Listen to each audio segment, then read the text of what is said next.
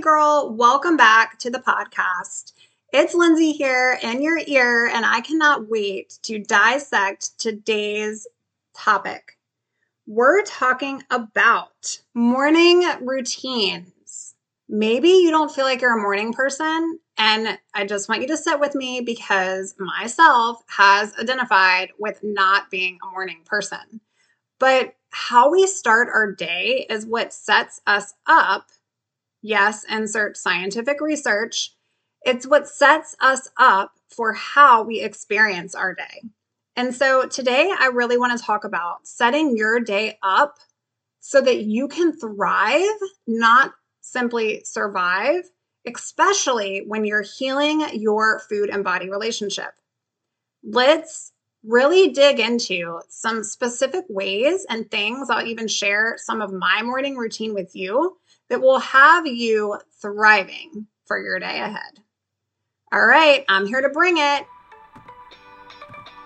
Hey girl, welcome to the Her Best Self podcast. I'm Lindsay Nickel, former competitive figure skater and perfectionist, turned God-led imperfect boy mom and digital CEO. If you find yourself constantly thinking about food and wondering if you'll wake up one day free from the obsessive thoughts and behaviors controlling your life, then I've created this podcast for you because I know exactly what it's like to be a downright hot mess trapped in a destructive cycle of disordered eating. I finally found freedom, and you can too, girlfriend. So if you're ready to heal your relationship with food and body and break the chains of control and show up in your best health, then grab your favorite Tarjay journal and let's get to it so you can start living your best life as your best self. Hey girl, welcome back to the podcast. I cannot wait to dig into today's show with you. When you're healing from food and body and you just feel the weight on your shoulders, your morning routine, although as dreading as that may sound to some of you, can totally change the direction of your recovery. It can totally change the direction of your life.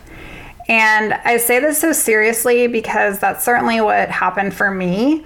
I will be the first to tell you I am not a morning person. I have told my kids, I've told my husband, I am not a morning person. Do not come at me some kind of way until I've got a hot, steaming cup of coffee. However, I've learned over the years that I don't have to be a morning person to be a boss of my morning. And so today we're going to dissect what it means to be a boss of your morning because, girl, I know that this is going to bless you. It surely is. I also know that your morning routine is important, but in order to really start the day off strong, your nighttime routine is also just as important. And so it's important that you prepare and you plan ahead. This avoids triggers and pitfalls for later in the day.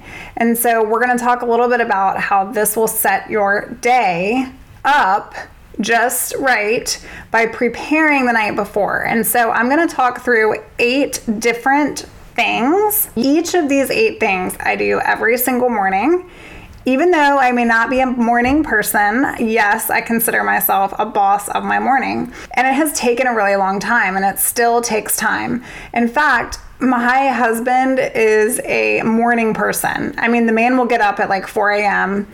and he is just all over the place. So by the time that he greets me and I'm popping out of bed in the morning, it is like he's already been up for a couple hours. And so it's a very interesting dynamic in our household. However, he is one of the ones that encouraged me to start really diving into my nighttime routine, my morning routine, because I was feeling so stressed and overwhelmed and like I never had enough hours in the day, especially when building this business and having 2 littles. And so it's just been a godsend for me to start navigating into what my morning routine looks like. And for you right now, especially if you are dealing with fighting this crazy battle of food controlling your every second of every day, that I encourage you today that while a morning routine may sound like another thing to add to your list, if you don't already have one, I can promise you that just by habit stacking a couple things into your morning, you're going to get a little bit more clarity around the future state of your life and who you're becoming. Because I had a mentor at one point tell me, Lindsay, it's okay to not be a morning person. But every time you say, I'm not a morning person, that's essentially who you're becoming. You're not going to be a morning person when you tell yourself you're not. And so I wanted to relate this back because every single time we tell ourselves that this is just who we are, we will always struggle with an eating disorder or disordered eating behaviors. We're labeling ourselves before we can even prove ourselves otherwise, before we're living into the future of the person that we want to be. And so the first thing we really have to do is stop doing that and create a morning routine. There's power in a morning routine. Step number 1 is to prepare. So you're going to plan ahead. You're going to avoid triggering pitfalls, especially when you are establishing a new routine with food. And so I know for me in my ed days, I literally would find mornings depressing. I would try to sleep as much as I could, because that was less time I was awake to think about food. And I know that that is going to hit some of you today because maybe you experience that. Maybe you are a binge eater at night, or maybe you just don't want to wake up early because that's extra hours that you're awake thinking about what you can't eat, what you're going to restrict, what you can eat, when you're going to eat it, when you're going to eat next. And it just becomes so exhausting. Believe me, girl, I get it. I've been there. In order to change, we have to acknowledge and we have to prepare. We have to plan ahead. And so if you don't plan ahead, then the day is going to move ahead with or without you. Am I right? Your mood in the morning matters. And it's important that when you establish and prepare and plan ahead, that looks like exactly what it looks like for you in your life right now and the season of your life right now. So maybe that doesn't mean that you have to have every single to-do on your agenda, because again, that can be overwhelming, especially when your brain is a limited capacity state because you're not nourishing yourself enough or you're just overly exhausted emotionally.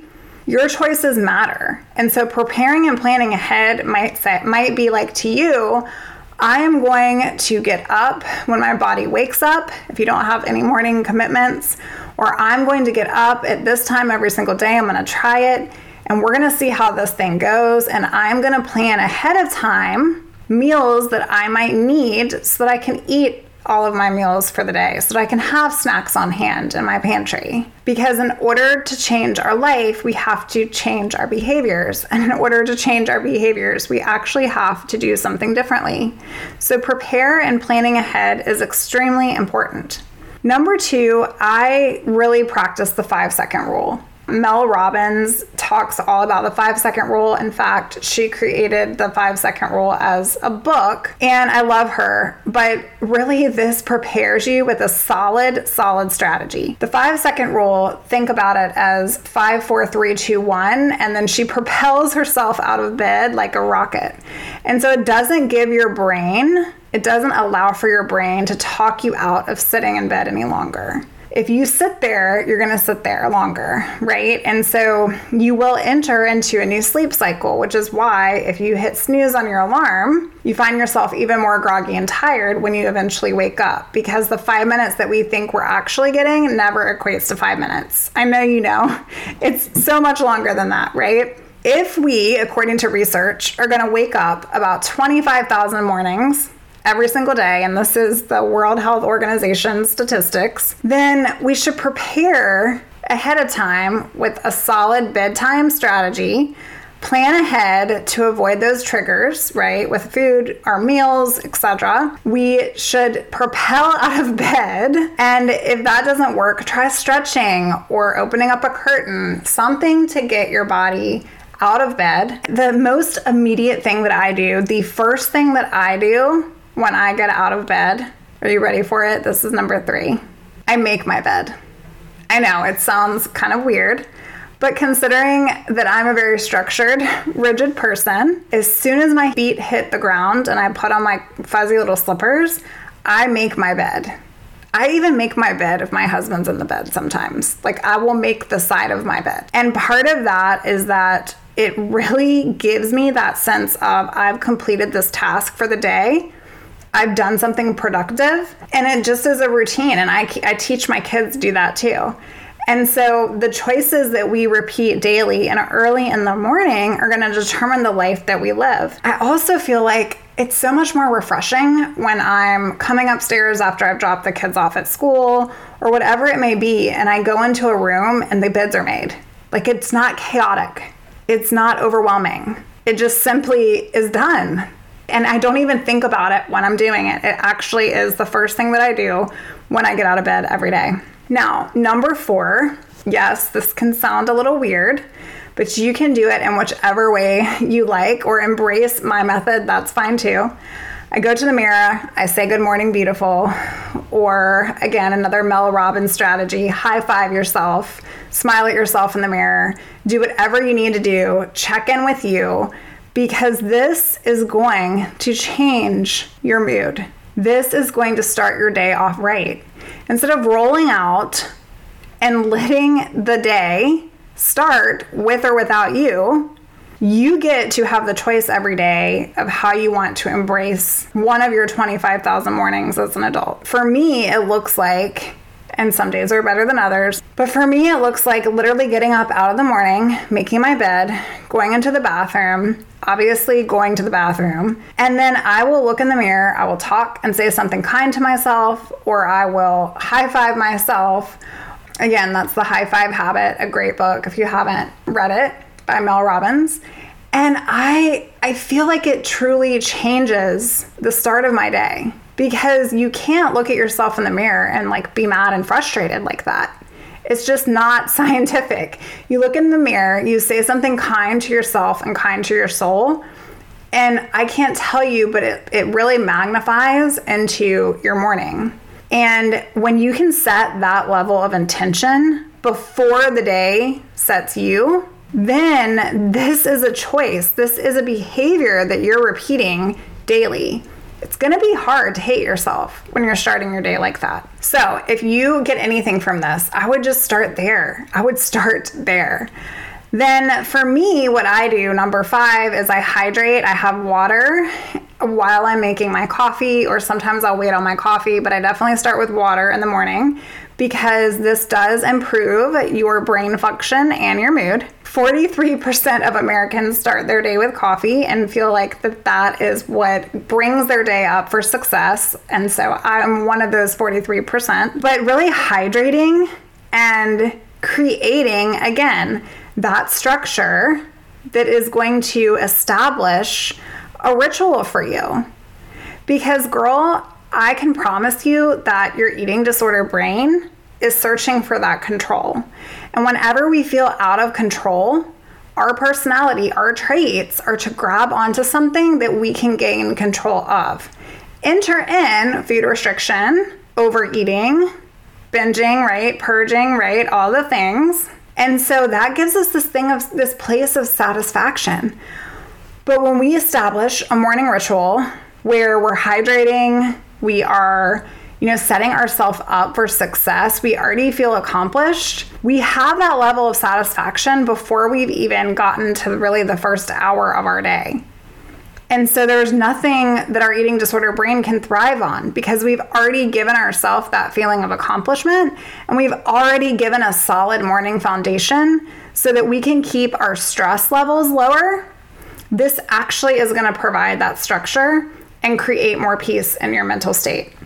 Now, what I do want to say before we jump into number 6 is a great morning routine is one that works for you. Again, I've always identified with not being a morning person. I will identify now with being a boss of my morning. And for me, I couldn't and still can't expect perfection every single day. So if I get 2 off of these 8, then I'm winning. And it's just really setting yourself up for that level of understanding that every day, especially in eating disorder recovery, or if you're trying to mend yourself with a better relationship with yourself, like, this is not going to happen overnight. Habits, new behaviors, new ways of living healthier take time. My number 6 is Jesus and journal. because my best days are when I'm up before my kids, I've gotten my water, I've gotten my cup of coffee, I'm sitting down in my favorite chair, looking out the window, and I've got my Bible and I'm journaling out what I'm feeling. I'm getting really present, getting really intentional, getting really all of the junk out of my mind. And that is a way for me to get so much clarity before I even talk with anyone else. Did you know that 71% of people check their phone before they do anything else every single day? 71% of people. And for the first 30 minutes to hour of your day, this needs to be your time. This is your time. Again, I remember just laying there, like not wanting to get up because it was more time that I had to spend just in the struggle of food restriction and in the struggle of, I don't want to get up and go work out. I don't want to get up and go do this. Like, I don't want to get up and do life. Right? In order to change that, I had to start interjecting some sort of routine that was going to help me get out of the poor negative routine that I had allowed myself to get in. And so the power of this works for me. But what works for me might not necessarily work for you. And the point of what I'm sharing today is create something small and something that doesn't require so much work. Even if it is a 15-minute, let me get up, start my day, grab a cup of ice water, choose not to weigh myself like you typically do every single morning, and sit with yourself and get intentional and present. What are you feeling? The world has so many things to tell us. Every single day, the world will tell us so many things. But that doesn't give us any time in our day for us to get clear with our thoughts. I mean, really, truly think about it. When do you have time to think? As soon as your day starts, I know at least mine does, I am like zipping all around. I have no time to sit and think, except if I've created that time. And so number 6 for me is Jesus and journal, and I leave the phone alone. Number 7, nourish to flourish. And, you know, some people do not enjoy breakfast. I will say during eating disorder recovery, it's very important that you start your day and you start it well. And that's why we have to prepare and plan. And that was step 1. And to really get intentional, maybe it's enjoying your breakfast while you're journaling, or while you're enjoying your cup of coffee, or while you're sitting with yourself in the morning. Whatever that looks like for you, right? Get in some protein, some carbs, start your day. Feed your brain, nourish to flourish. Number 8 is to do something to declutter your mind. Again, we journaled, we got really present. So sometimes for me, that's just the amount of time that I have. I've got 5 minutes to get down my thoughts before my little comes down. He is my early morning child. For me, number 8 is yoga, or sitting and listening to a podcast, or doing some sort of just listening to music, or not listening to anything, or taking a walk, right? Like, what does that look like for you? Where can you spend some time, intentional time, present time to think? Time to get out all of your thoughts, time to get out of the overload and the overwhelm, time to show compassion to yourself. Girl, time to recover from years of struggle.